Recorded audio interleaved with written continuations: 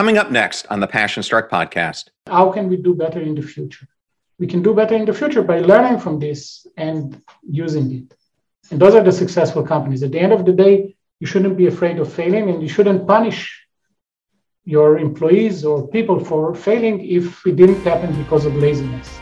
Welcome to Passion Struck. Hi, I'm your host, John R. Miles, and on the show, we decipher the secrets, tips, and guidance of the world's most inspiring people and turn their wisdom into practical advice for you and those around you. Our mission is to help you unlock the power of intentionality so that you can become the best version of yourself. If you're new to the show, I offer advice and answer listener questions on Fridays. We have long-form interviews the rest of the week with guests ranging from astronauts to authors, CEOs, creators, innovators, scientists, military leaders, visionaries, and athletes. Now, let's go out there and become Passion Struck. Hello, everyone, and welcome back to episode 269 of Passion Struck, recently ranked by Interview Valet as the 4th best podcast for conversation. And thank you to each and every one of you who comes back weekly to listen and learn how to live better, be better, and impact the world. If you're new to the show, thank you so much for being here. Or you simply want to introduce this to a friend or family member, we now have episode starter packs, which are collections of our fans' favorite episodes that we organize into convenient topics to give any new listener a great way to get acclimated to everything we do here on the show. Either go to Spotify or passionstruck.com/starter packs to get started. And in case you missed it, last week I interviewed 3 different authors. The first was Charlotte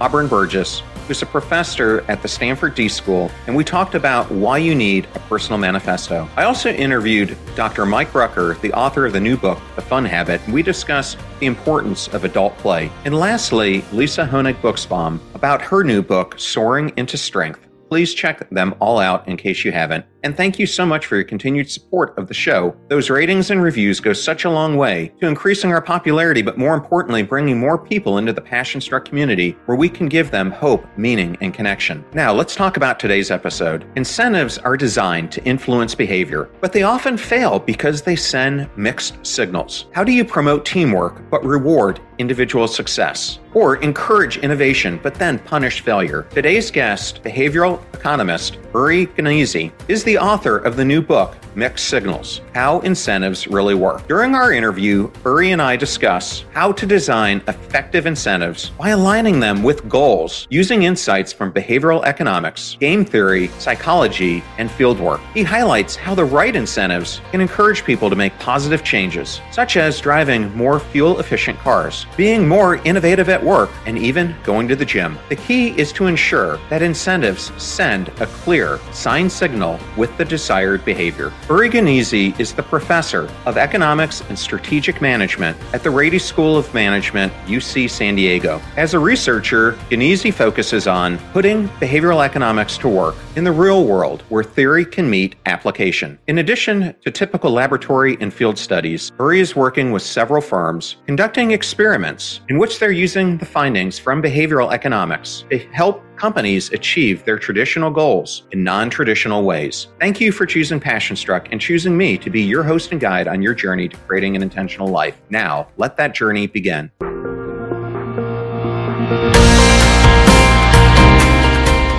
I am so honored and ecstatic today to have Dr. Uri Gneezy on the Passion Struck podcast. Welcome, Uri. Thank you. Great to be here. Well, I wanted to start off the interview by congratulating you on the launch of your new amazing book called Mixed Signals: How Incentives Really Work. Congratulations. Thank you. Thank you. It's an exciting journey. Well, I absolutely loved it. And as we discussed prior to the interview, I loved the illustrations that are throughout it. And I thought they did such a great job in helping complement your different chapters. So well done.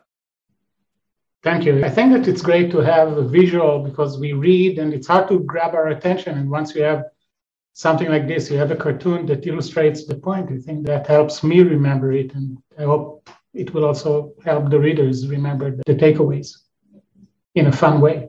I wanted to start out with, I have spent a lot of time interviewing many behavioral scientists on the podcast. And much of the study of behavioral economics started in lab environments. But as I researched you, you specialize in field experiments. And I was hoping that you could explain the difference between the two how they complement each other, and perhaps also discuss what your role is with the Behavior Change for Good initiative. Experiments is one tool. It's a tool that we're using. It used to be the group when I did my PhD in the late 90s. When I received it, I was called an experimental economist because we identified ourselves with the tool. But at the same time, there was another group that called themselves behavioral economists, and I think that they were right. And now very few people call themselves experimental economists. We call ourselves behavioral economists because we use other tools. So surveys, real data, theory, many ways in which you can study the behavior of people. And experiments are just one tool that we do. I think that it was a useful thing to do back in the 70s and 80s when they started because they wanted to distinguish themselves from other ways that economists did. And that was a very revolutionary thing to do at the time. But now we are mature enough to say, look, we are interested in behavioral economics. And it's actually funny because when I talk with normal people, not economists, and I tell them behavioral economists, they ask me, are there any other kinds of economists? And they think that they are right. So if you look back enough, you'll see. So Adam Smith would have been considered a behavioral economist today. And all the people up to basically the revolution that happened after the Second World War with neoclassical economics, I think were behavioral economists. They understood that we care about the behavior of people. That's what we care about. And we can approach it with different tools. We can approach it with experiments or with real data or with theory or whatever we want. But at the end of the day, we care about how people behave. Okay, and before we dive headfirst into incentives, I wanted to jump to another topic because I found a great research paper that you did in 2021. You co-wrote it, but it's about how individuals make time-money trade-offs in labor context. And in the paper, they're either asked to work to earn money or to pay money to avoid work. Can you tell us about the results from the study? Yes, two marketing people here, Gal and Wendy, two good friends. One of them is a graduate student. I think that every good behavioral study that I did starts with the real life observation. So I can tell you about myself that I do stuff at the house, say at the garden or fixing my deck or things like that, even when I don't enjoy them, just to avoid paying for it.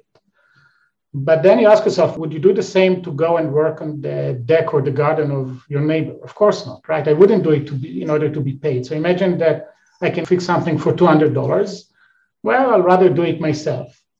But I would never go and do the work for my neighbor, right? Something that is called mental accounting in economics that is very, very clear in this case that I'm willing to work in order to avoid paying money, but I'm not going to do the same work for someone else in order to earn the money. So it's kind of a weird thing that I think many of us have, right? So many of us are reluctant to hire people to fix stuff, despite of the fact that it's much more efficient. I can do consulting and earn more money than a gardener, right? A gardener earns $15 an hour, $20 an hour. I earn more if I do consulting, but yet I feel bad when I spend the money this way.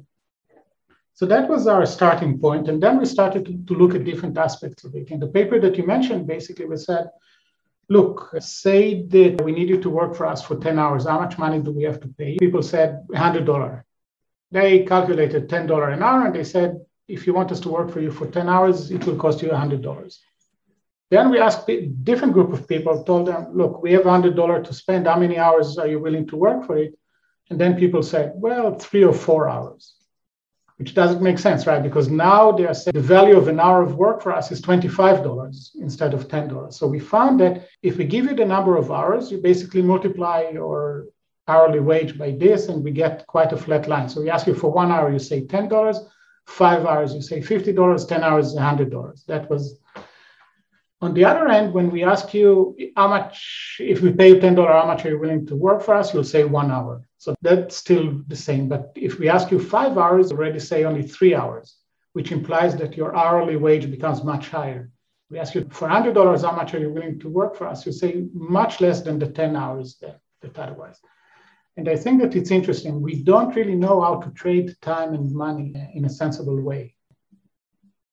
I think it is because, as you wrote in the article, the thing about time is you can't go back and recoup it. So it is interesting how people value the two and which one they put their preference on. So right. I just thought, yeah. We have this time is money. Well, it's not, right? You cannot go to the ATM. Like you said, you can go to the ATM and withdraw some time. And time is, in a sense, the great equalizer. The richest people in the world don't have more money than I do. They do have much more money than I do. They don't have more time than I do, right? So time is kind of fixed. You can't take it with you. You cannot save it. It's really fundamentally different. And I think that the psychology of it is very different because of it. Get ready to supercharge your hiring experience with Indeed, our fantastic partner. We at PassionStruck are all about seeking smarter, more efficient ways to do things, and Indeed perfectly aligns with this philosophy when it comes to hiring. It's more than just a job site, it's a comprehensive platform that revolutionizes the way you find the perfect candidates. With its powerful matching engine and over 350 million global monthly visitors, Indeed streamlines the hiring process, bringing top talent straight to you. No more sifting through endless unqualified resumes. Indeed does the heavy lifting just for you. And what I love about Indeed is its ability to centralize all your hiring activities, from scheduling interviews and screening applicants to messaging candidates. It's all in one place. During my career, I've hired thousands of employees, and I only wish I had Indeed's efficiency and speed back then. And here's a fact that absolutely blows my mind. 93% of employers, according to a recent survey, say Indeed delivers the best quality matches over other job sites. That's quality and speed hand in hand. And listeners of this show will get a $75 sponsored job credit to get your jobs more visibility at Indeed.com/PassionStruck. Just go to Indeed.com/PassionStruck right now and support our show by saying you heard about Indeed on this podcast. Indeed.com/PassionStruck. Terms and conditions apply. Need to hire? You need Indeed. I know all those discount codes are difficult to remember, so we put them all at PassionStruck.com/deals. Now, back to PassionStruck. Well, I wanted to use this topic to introduce incentives because if you look across all the countries in the world, the United States is in the bottom 3 of work-life balance. And you're seeing now all this employee disengagement because I think a big thing about it is even when you do have PTO or vacation, many Americans do not take it. And so I think now companies are trying to force them to take it, but it doesn't seem as though the incentives that they're using are paying off. And I was wondering if you had any thoughts on this. That's actually a surprising question to start a discussion of incentives, and I really like it, right? Because you're saying maybe we're getting too much incentives to work in the US relative to other places. So in Germany, for example, when you get unemployment benefits, you are forced to take vacation from unemployment in order to keep getting your unemployment. So you really have to go on vacation. So stop looking for work. In the US, we do work a lot. My daughter is a software engineer and she gets, I think, 10 days a year or something like that as vacation, which is very little. And I think that many people, like you mentioned, during COVID, really said, well, maybe they're recalculating, especially the younger people recalculating, and maybe we don't want to do this. I don't know where it's going to end. It's an interesting dynamic that is still going on, and it's not clear where it's going to end. But it's clear that something about the incentive structure should change in the sense that, let me give you one example that I care about. If you look at investment banking, say, or law firms, people work over their 60, 70, 80 hours a week. And that doesn't make any sense because no one is really effective after 10 hours a day, especially when you need to use your brain. After 15 hours, your marginal value is negative. You're going to make bad decisions, bad choices. And I think that in many of these cases, the norm became to work so hard. If you know that you're going to be there for 12, 15 hours, you're going to take more coffee breaks. You're going to check your social media. You're going to do some other stuff. You cannot just concentrate. I think that it would have been much better if you knew that you have 8 hours a day to work. And when you're at work, you actually work. The incentives should be such that it's like that. So if I would have opened a new investment banking or financial advisor company, I would say, look, you're allowed to work only 8 hours a day. That way, I think that I could have attracted better people that are willing to work these 8 hours a day and then go home and stop working. I think that would have been great, but that's not the norm now. And I think that we all suffer from it. Yes, and the incentives that we've been teaching our children are definitely causing a lot of this, as I found out from a recent interview I did with Robert Waldinger, who leads the Harvard study of adult development. And in 2007, they surveyed a large amount of millennials and asked them what the number one factor in their happiness would be. And they said it was getting rich. Second, it was getting famous. And they did the study a decade later and came back with almost the same result. And so obviously that's coming from somewhere in how they believe they should be leading their lives. Yeah, someone already said that youth is wasted on young people. So my friend told me a nice story. How do you know that you get older? If your friends stop complaining about money and start complaining about health. So when you get older, you see it more about the balance in life, that it's not just about getting richer. But I think that to a great extent, that's a difference between the US and you mentioned Spain, for example. I think that in Spain, you'll get less of this. If you survey the people in Spain, there's probably, the data is probably out there, you'll get less of what would make you happy. Less would be defined in terms of getting a good job, earning lots of money and things like that. And it would be more at life balance. Yes. And it's interesting. The American perspective of the Spaniards was that they were lazy. But I wonder if you look 20 years down the road, who's happier between the two groups and who suffers more burnout. Well, I'm going to get off of this. I just thought it was a fun conversation to maybe introduce the topic of incentives. But in the book, you begin by describing a situation, speaking of your kids, that I think many of us are victims of. We go to a movie, or in your case, a theme park like Disney, or an other event where there's a free entry based on your kid's age, and you end up telling a white lie about their age to gain free entry. My question for you is, what can we learn about how incentives send signals from that example? So the story is that my son turned 3, and that's a great age because that's when they start to communicate and you can talk with them. And when they start communicating, they also start lying. That's what people do. That's what kids do. And then as a good parent, we told them, only bad people lie, so you shouldn't lie. That was fine. Unfortunately, my son is not stupid. So we went to Disney World, and just after he turned 3, and like you said, the cashier tells us, under 3-year-old, it's free, and over, it's, I think, if I remember correctly, it was $117. And I immediately said, well, he's almost 3, which is true because he's almost 3, just from the wrong side, right, of the 3. She smiled, I paid for myself, and we went in.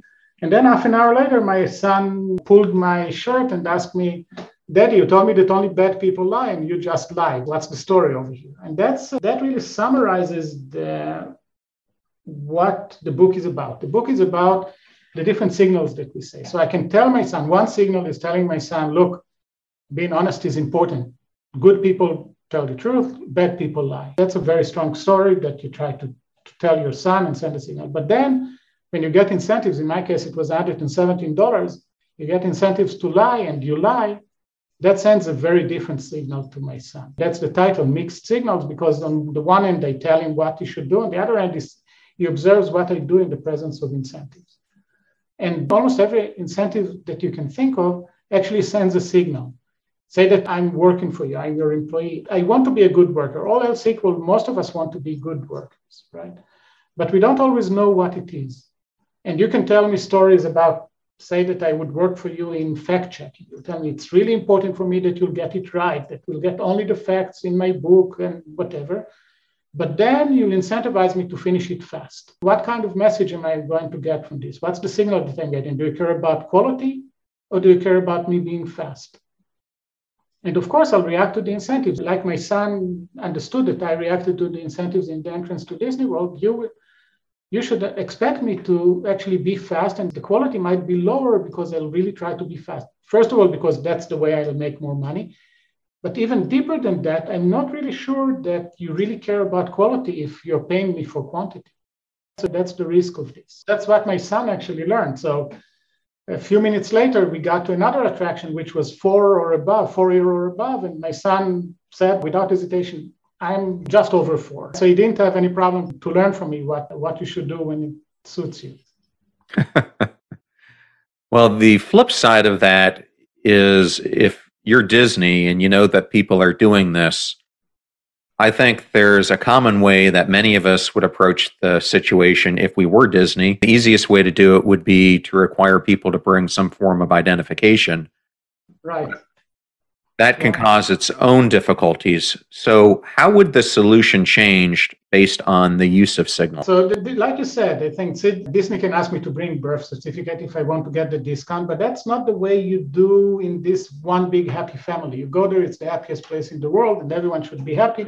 You should trust me. If I tell you, you should trust me. And by the way, I'm not unique. If you look at Google Analytics, you see that billions of people are asking this question with a B. I'm not exaggerating, right? Asking for ID would work, but that's not the way you go.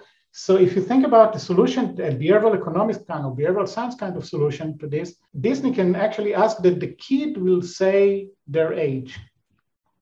Right? I could have trained my son, look, Ron, we're going to get there. Now you should lie. I could have said it, but that's a very strong already violation of the norm. I don't think that I would have done it for $117. So I really think that Disney could use this in terms of signaling, because Disney should understand that I'll be less likely to send a signal to my son that he should lie when he gets to the line. So that could be a behavioral solution for them. Just say we need the child to tell us how old they are.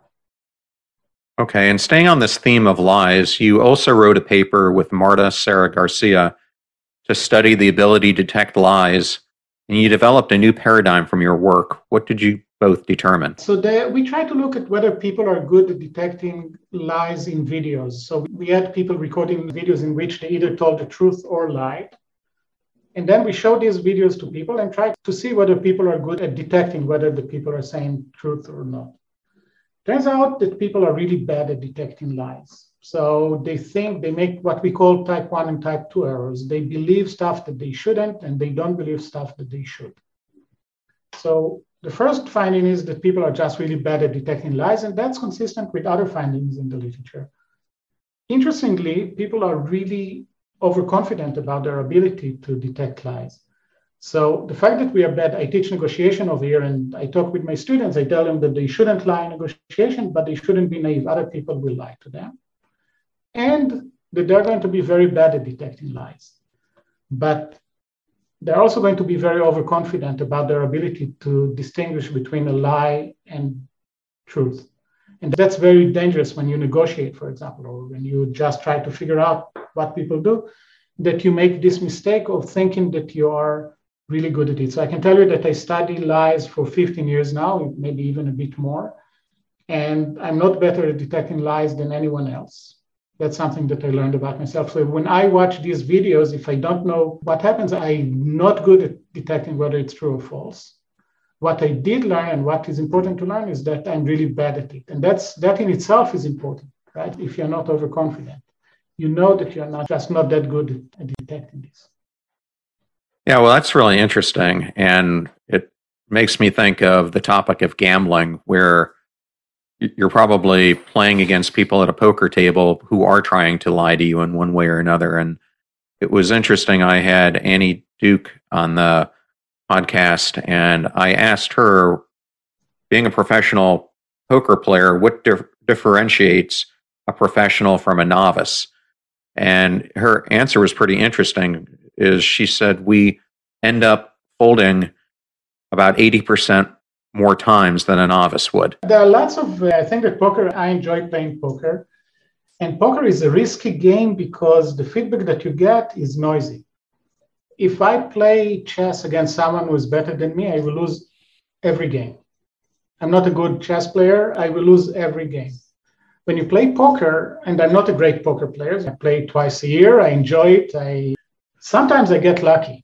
Right? So I can play against the best player in the world. Within an hour, I can do better than that player. Because it's noisy, I might just get really lucky. I can make stupid decisions, which I do because, for example, I'm not patient enough, right? So I play too many hands. And then you can get lucky. I can chase stuff and I can get lucky. So learning is really harder, right? So when you think about the incentives push you to understand that in chess, when the incentives are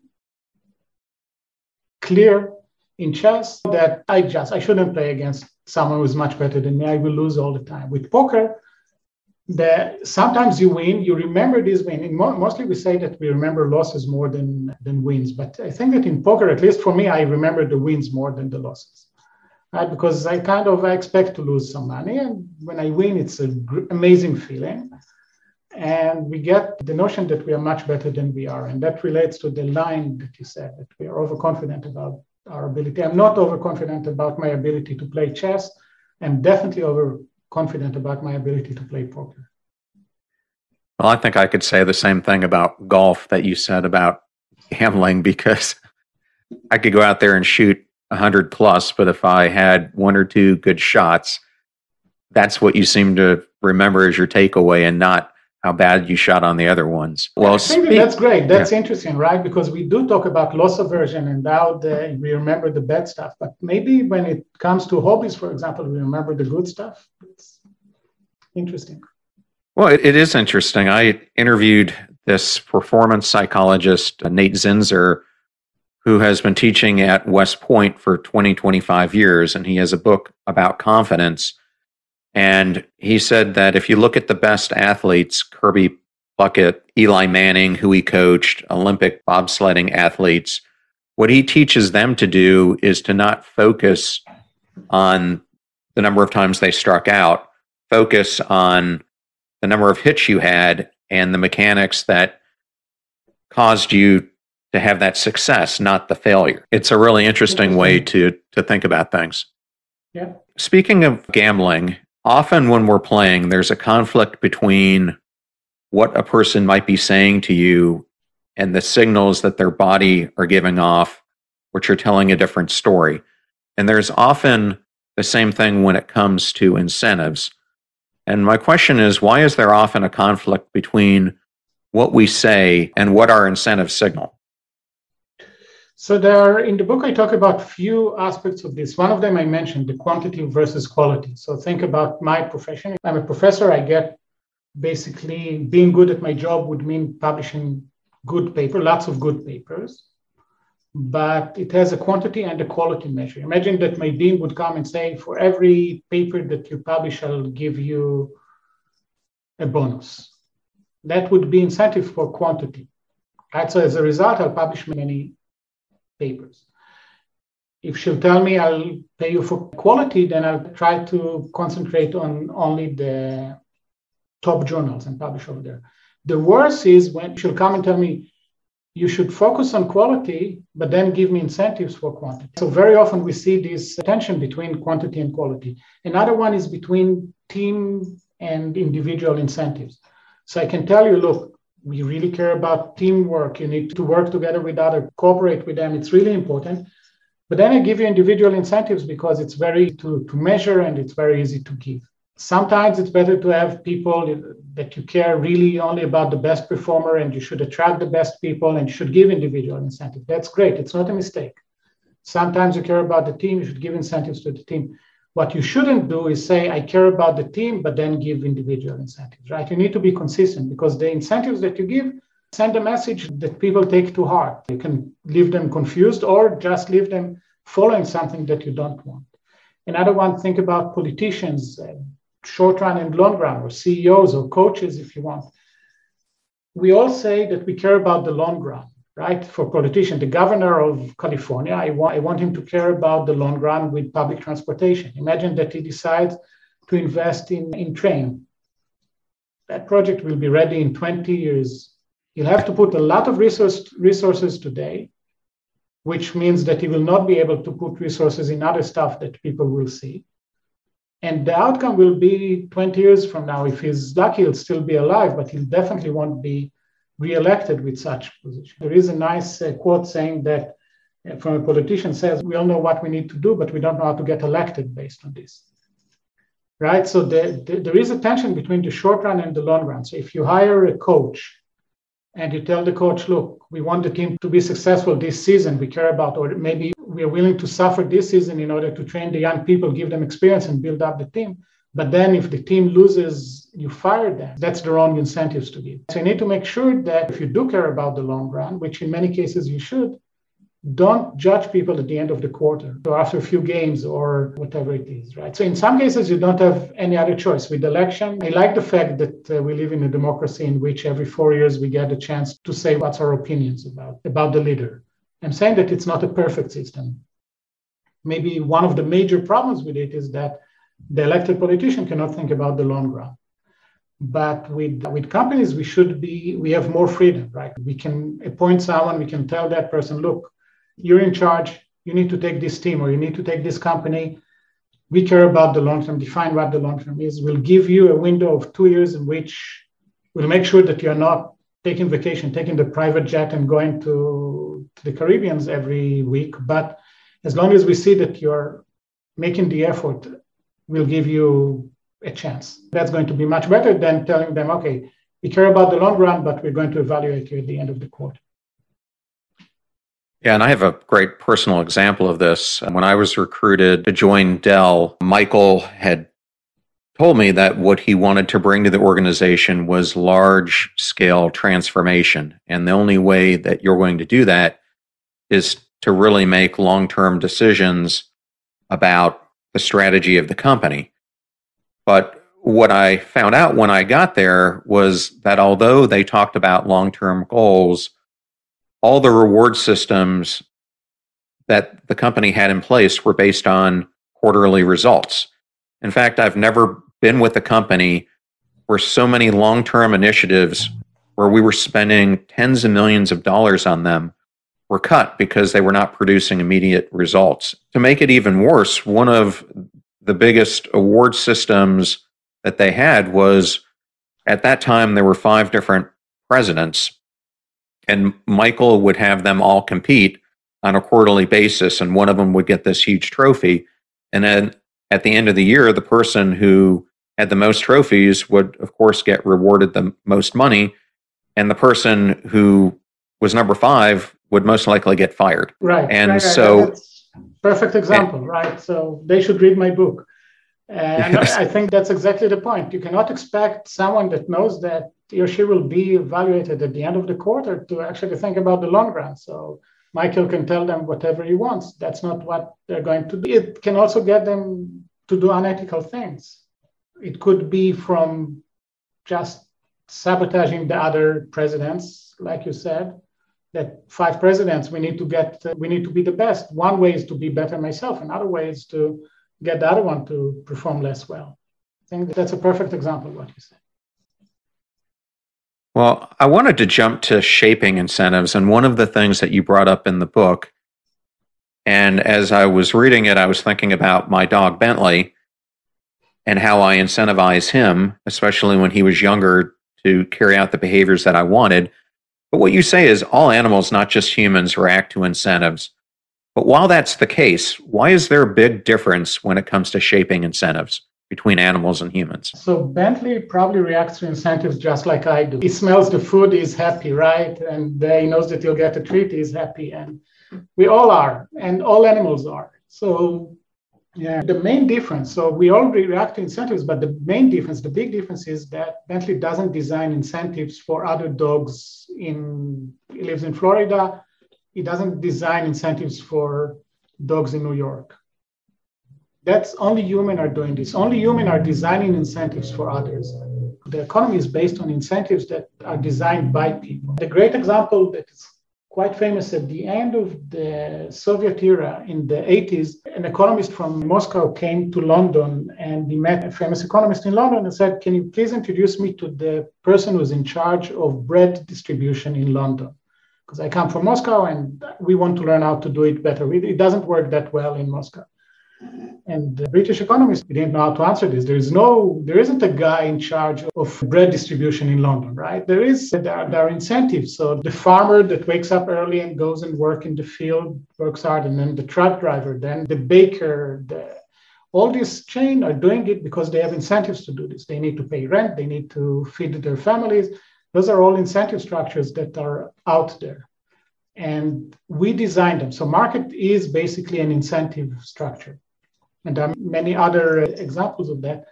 We design incentives. Animals, Bentley doesn't design incentives. We do. We all do, right? You design incentive for Bentley. Maybe Bentley designs incentive for you, by the way. So if you don't behave like he wants you to behave, he can probably react to this. But he would never be able to design incentives for me. I'm too far away from him. And people can do that. Well, I'm sure in his own head, he wishes he could develop an incentive to get more cats to come by the yard so he could chase them. Well, what does he do with them if he catches one? They're usually too fast. I've never seen him catch one. But he doesn't chase anything but cats. It's so interesting. I think it's more curiosity than anything for him, and he likes their smell. He knows he'll chase them. He doesn't know why. Yes, exactly. Well, that leads me to a topic that I didn't really know too much about before I read your book, and that was the difference between social signaling and self-signaling. And I was hoping for the listeners who might be like me and didn't understand the difference, what's the difference between the two, and what happens when incentives are added to the mix? So social signaling would be me trying to impress you by actions that I do or choices that I make, or just talking with you, I can try and impress you. That's social signaling. Self-signaling is me trying to figure out for myself what kind of a person I am. So let me give you an example from the book. Say that we both live in warm places. Imagine that we would live in Minnesota. That's a better location for the story, better setup for the story. Imagine that you live in a cold place. You see your neighbor in the morning walking with a large bag filled with, say, 100 soda cans to the recycle center. You'll probably say, wow, she's a great person. She really cares about the environment. So she's sending you a signal that she cares about the environment, that she's a good person. And that's the social signaling. She might even feel good about herself and say, well, I'm a good person. I could have thrown them to the trash. That was easy, but I do make the effort. I am a good person. That would be the self-signaling. Right? So that's the difference between self and social signaling. How it interacts with incentives. Imagine that now you live in a place where you get 5 cents per soda can that you recycle. Like in many places, you see it. So now, same scenario. You see your neighbor, she walks to the recycle center in a cold morning with 100 soda can, and then you say, for $5, she's really cheap. Right? So the social signaling that she sends is not, oh, I care about the environment, but that she's cheap. You attribute something very different to her actions than you did before. Could also affect the self-signaling. So before that, I did it because I'm a good person. Now I'm doing it for $5. Well, for $5, I'm not going to leave the house and walk on the ice and do that. So we have self-signaling, social signaling, and the interaction with incentives. That is, I think, interesting to understand. Well, as a follow-on to that, I thought an interesting thing that you covered in the book was the value of self-signaling from the economics of blood donations. So many people donate blood, we know that, and in the US, you are not allowed to get paid for it, and in most places in the world, you're not allowed. And there is a discussion in economics starting in the 70s. There was a guy called Titamus, the economist, wrote a book about the difference between the American and the British system at the time. So at the time in the US, you got paid for blood donation, and in the UK, you didn't. And his claim was that in the US, you get drug addicts to donate blood. And in the UK, you get normal people that care about the world donating blood. And then he talked about the quality of blood that you get because of the diseases that you can have. The idea is that when I go to donate blood, I feel good about myself. That's the self-signaling. I really feel good about myself when I do something good like this. I might even mention it to my friends at work. Sorry, I couldn't be here in the morning. I went to donate blood. That would be the social signal. And that's fine. People do it all the time. Now, again, like the story with the soda can, imagine that I would give you $50 for doing this. Well, you might get my daughter to do it. She is a student. She needs the money. She might go and do it for $50, but I wouldn't do it for $50. So I would say, well, for $50, it's not worth it. It would change, like with the soda can, it would change the meaning of what I'm doing from I'm a good guy to I'm doing it for $50. So monetary incentives would be bad. But you can think about other kinds of incentives that you can do. For example, you can give me a pen or a coffee mug with the logo of the blood bank.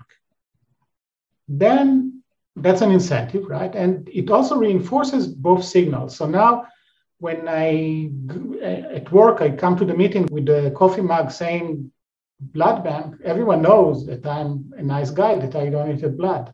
So I get the value of social signaling. I might even feel good every morning when I drink coffee from this to be reminded how good of a person I am. The monetary incentive in this case would crowd out the social and self-signaling, but the coffee mug can actually reinforce these two signals. So that's why how you pay is also very important. Yeah, it's interesting. Another example that I can think of is if you're a Catholic and you think of or Ash Wednesday, those who wear the ashes on their forehead to signify that they actually went to church on that day and were practicing, it is another, I think, way that you could send a signal. Right. So instead of bragging, you don't have to say, oh, I went to service. People can just see, right? Exactly. Right. Well, one of my favorite television shows has always been Seinfeld. It was interesting that you brought Seinfeld up in the book. And what I wanted to ask is, what did Seinfeld teach us about ways to inform others about values, your abilities, and preferences? Oh, so I think that Larry David and Jerry Seinfeld are the best psychologists I know. So the observations they have, one of the nicest one I like is about the must lie situation. So Elaine and Jerry have to go and see the baby, have to see the baby, have to see the baby. Then they see the baby. And the baby is like the ugliest baby they've ever seen. You could see that they are shocked when they see it. And then they go outside and to catch some air. And then they say, the interesting part is that the parents will never know how ugly their baby is because no one is going to tell them that the baby is ugly. That's what they call the must lie situation. The example that really relates to incentive is gifts. So Jerry needs to buy Elaine a gift. She has a birthday. And if you think about it, gifts are really funny. So before holidays, you buy gifts to your friends or to your family. People waste huge amounts of time and money, and they don't get exactly what the other person wants. It's much better to give from an economic perspective, not from a psychological perspective that we'll get to in a second. It's much better to just give you a gift card or just give you cash. Right? And that's what Jerry is actually doing. He decides to give Elaine, I think it was $182 cash for her birthday. So he gives her the envelope wrapped very nicely, and she's very excited. Then she opens it and she screams at him, "What are you, my uncle? What are you giving me cash?" And then Kramer comes in and he gives her something much cheaper, a bench that costs much less, and she's very happy because the signal that you send when you give cash is, look, I didn't want to waste time on you. I didn't really care. I found the simplest way of rewarding you.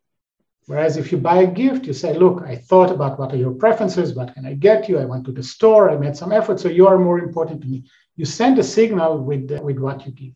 If you are just an economist, you would say, well, cash, that's it. If you understand the psychology of signals, you would say, yeah, gift might be a much better way of doing it.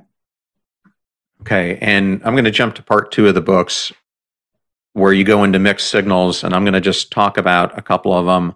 We've already brought up encouraging long-term goals, but incentivizing short-term success. Some of the other common ones are encouraging teamwork, but incentivizing individual success. This one I love. Inspiring innovation and risk-taking, but punishing failure. And I think I wanted to stick to that one because I have seen that again and again in my career, especially being in technology, where people want this innovation, but they don't want the fail fast, fail often consequences that are going to come from it. But in the book, you cover a number of companies who've succeeded with doing it, but you also talk about some companies like Blockbuster, we could also say Kodak and Sears, who failed to do it.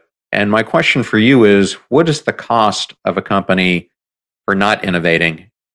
It's a great example where I can tell you, look, be creative, try new stuff, and then you know that if you fail, I'll fire you or I'll punish you. I won't give you the bonus.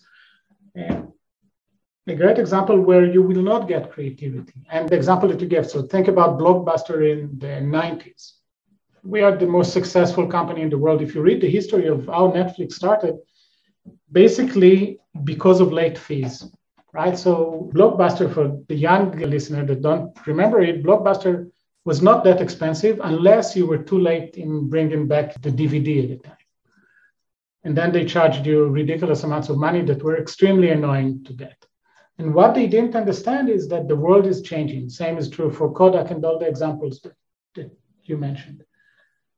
Many companies are doing well and are missing creativity. When I ask about consulting, I always prefer to consult with a successful company than with the company in distress, because the company that doesn't do well is already thinking and trying the best they can, reevaluating everything. The successful companies are the ones that actually can benefit much more from someone looking deep into what they're doing and telling them. So if someone in the 90s would have told Blockbuster, look, you're doing well, but, so you're a monopoly now, but the world is changing. It's not always going to be physical stores.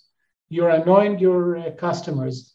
That's a mistake. You need to do something. Wake up before it's too late. That would have been a great thing. And then they should have played with stuff and see what works and what doesn't. To understand what works, you need to think about what doesn't. For my little world, I run experiments. We started with this. I run experiments. Very often, I make mistakes. I have intuition. I run the experiment. People don't behave the way I thought they are. I try to learn from this. What was wrong with my intuition? What did I do? I don't get mad at the people and say I should change the people. But I understand that my intuition was wrong, and maybe I shouldn't pursue this experiment because it doesn't work, or maybe I should actually learn something much more interesting that is counterintuitive that can actually teach me about the world. But I try something. If it doesn't work, it's your fault.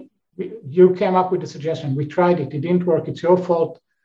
I'm going to be upset at you, and that means that I'll fire you, don't want to give you a promotion or bonus. That's the wrong way to go. You need to analyze it. You need to do the three things that are important to do when you debrief something like this is look, what happened, why did it happen, and how can you do better in the future? So if when you look at what happened, clearly it didn't work. Why it happened, you can think, oh, it didn't happen because you didn't do your job. You didn't put enough effort. Then you should be punished. But if I look at why it happened, well, we had the wrong mental image of what people are doing, how people are going to react, then you should say, okay, how can we do better in the future? We can do better in the future by learning from this and using it. And those are the successful companies. At the end of the day, you shouldn't be afraid of failing, and you shouldn't punish your employees or people for failing if it didn't happen because of laziness.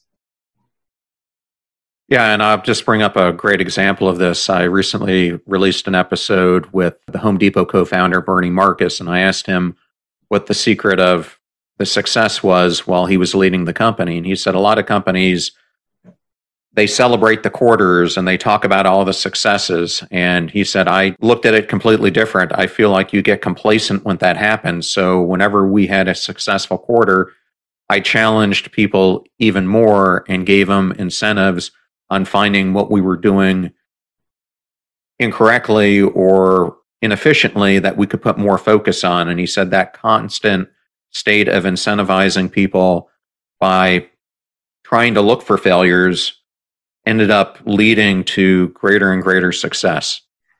Smart guy. Yes. Well, I'm going to jump to chapter 12 because I had forgotten about this story of Marlon Brando and the Oscar acceptance. And I was hoping you could tell the listeners, if they're not familiar with what happened, what we can learn from it about audience scarcity and the status of award givers. So that's, even we are too old for it, I think. Too young for it. Sorry, it's 50 years ago. Basically, this chapter talks about awards. How should we evaluate awards? So there are many parameters that go into this. If you give the best employee award once a day or once a week, it's going to be less valuable than if you give it once a month or once a year. So think about the Oscars, right? It's valuable because it's very hard and because you do it only once a year. If there was a weekly Oscar ceremony, people would not give it that much attention. And the higher the status of the award, the more important it is. And in many cases, so think about the Nobel Prize in Physics. I have no clue why they got it, but I can understand that smart people evaluated them and they had competition with other very smart people. If you got a Nobel Prize in Physics, I have all the respect for you without understanding at all what you're doing. Right? So the award could signal that person is really important. It's also important who gives it. So Nobel, you mentioned, did it because he had bad conscience. He invented dynamite and he understood that he killed lots of people, so he wanted to clear his conscience in a sense. But you can think about who's giving the award. Imagine that about the book, for the book. Imagine that I'll get an award. I would care about the relevant people that give it more than the less relevant people that give it. If anything that you can think about, the people that actually give the award is important. And also the recipient. So when you talked with me about this podcast, you told me who you interviewed before.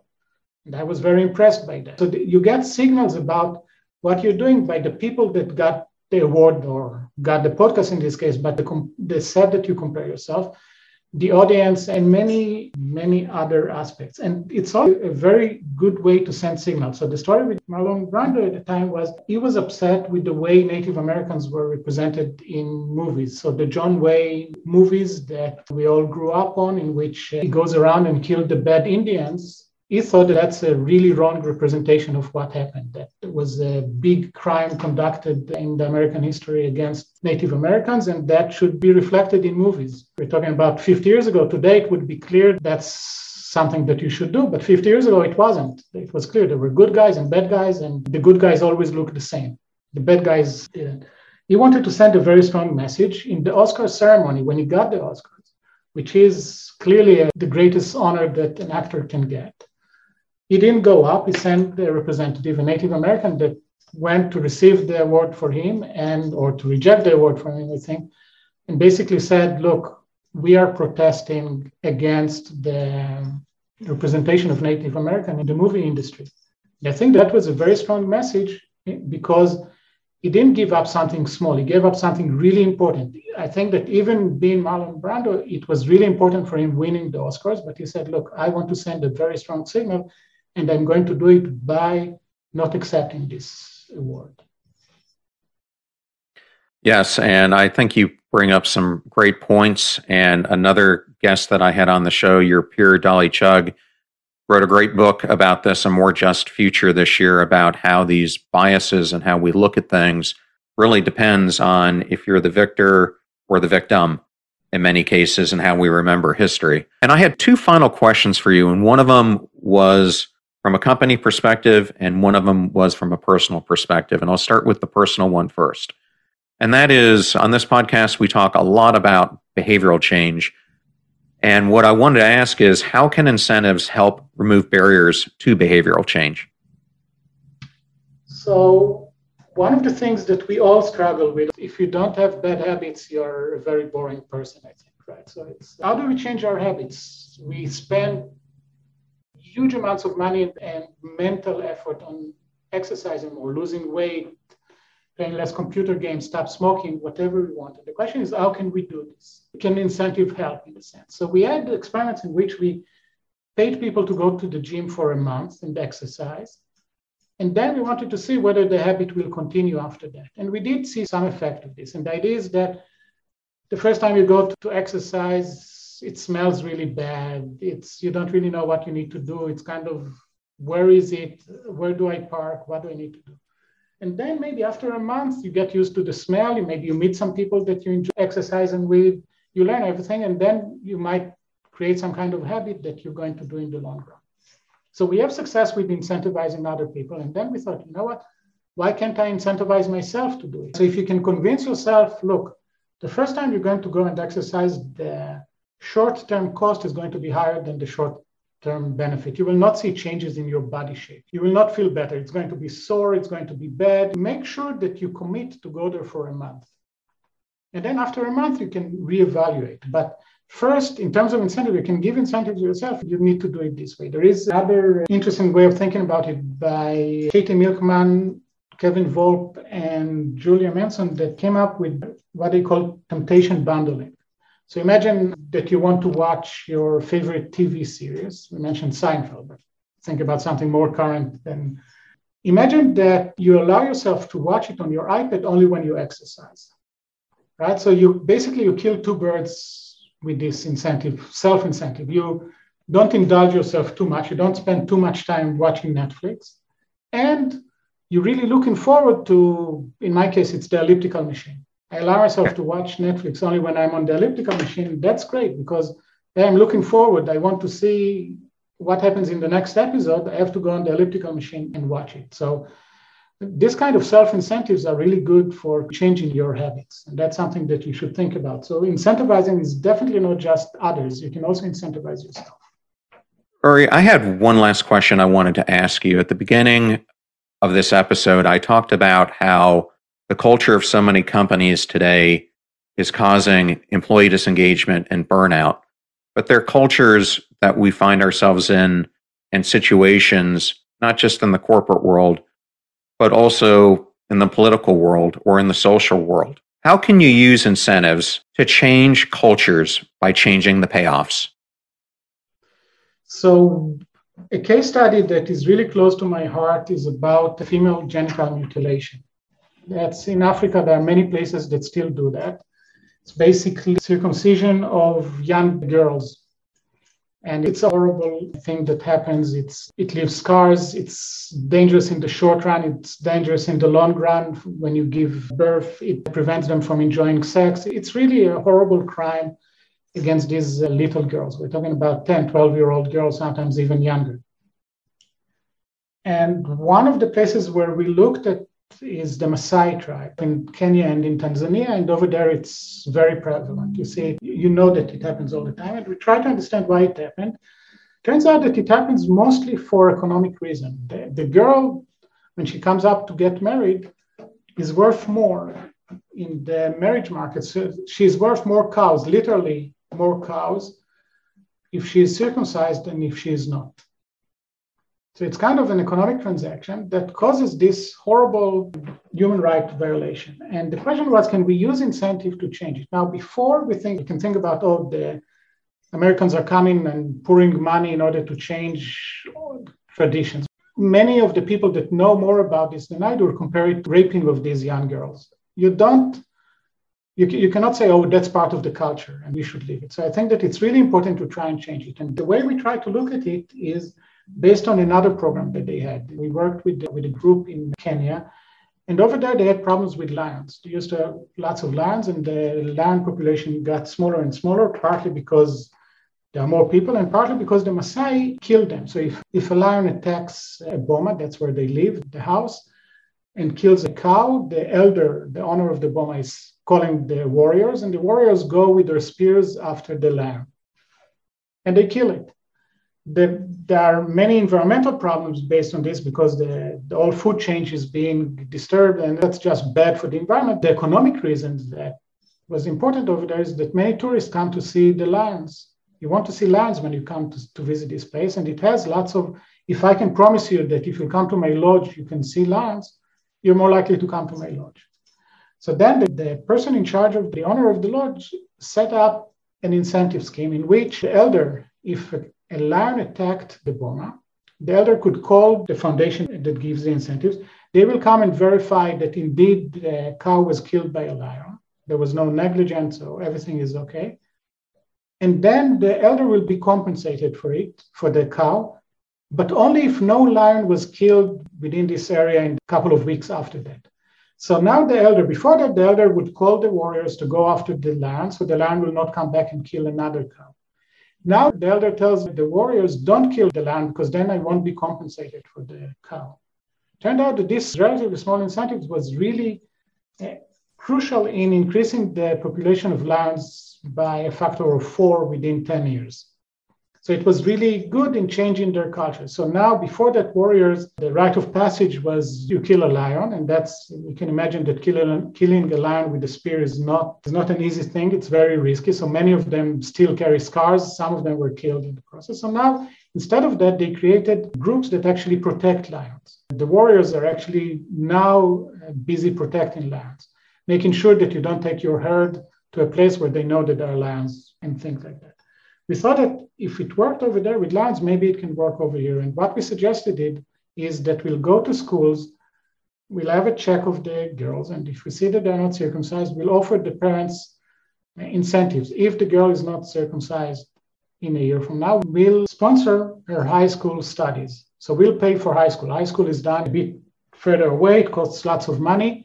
And if the girl is not circumcised, we're going to pay for it. And that's something that parents really want. They really want their girls to go to high school because then when they come back, they can be teachers, nurses. They have much higher economic value. They can then marry. When they come back at 18, they can choose who they are marrying without being circumcised. And the value that they'll get is much higher. So again, economic transaction. It sounds really horrible when you translate things, the cost of a girl into cows, but that's how they do it over there. Instead of circumcising them for economic reasons, they won't circumcise them for economic reasons, then they'll be compensated for it and they'll get actually higher value. That's what we're trying to do. This project is still in the planning board, mostly because of funding, but we hope that we can really change the culture over there. And it's in order to do this, you need to also change enough of the girls' behavior, because now there is very strong peer pressure to be circumcised, because if you're not really a woman, you're still a girl, and other things. And we hope that if enough girls will go to high school and won't be circumcised, the peer pressure will change, will shift. Thank you so much again for being here, and congratulations on this amazing book. Thank you, John. I really enjoyed it. I thoroughly enjoyed that interview with Uri Gneezy, and I wanted to thank Uri, the Behavioral Change for Good Initiative, and Yale University Press for the honor and privilege of interviewing him on the show. Links to all things Uri will be in the show notes at passionstruck.com. Please use our website links if you purchase any of the books from the guests that we feature here on the show. All proceeds go to supporting the show. Videos are on YouTube at either John R. Miles or Passion Struck Clips. Advertiser deals and discount codes are in one convenient place at passionstruck.com/deals. I'm on LinkedIn, and you can also find me at John R. Miles on Twitter and Instagram, where I post daily to complement everything that we do here on the show. You're about to hear a preview of the Passion Struck podcast interview I did with Dr. Will Cole, who is a leading functional medicine doctor. We discuss his brand new book, Gut Feelings, Healing the Shame-Fueled Relationship Between What You Eat and How You Feel. But this concept that I talk about with my patients, that I talk about in Gut Feelings of shameflammation, how do these mental, emotional, spiritual things, if it has to do with chronic stress or trauma, body love or lack of self-compassion, how do these things impact our physical health and how they literally can be stored in our cells, impacting the way that our body methylates, which is our body's ability to regulate inflammation and detox and make neurotransmitters. How is it impacting us? Our body is a cellular library, and the thoughts and our words and actions and experiences are the books that fill up that cellular library. The fee for our show is that you share it with family or friends when you find something interesting or useful. If you know someone who is dealing with how to apply incentives, then definitely share today's episode with Uri with them. In the meantime, do your best to apply what you hear on the show so that you can live what you listen. And until next time, live life passion struck.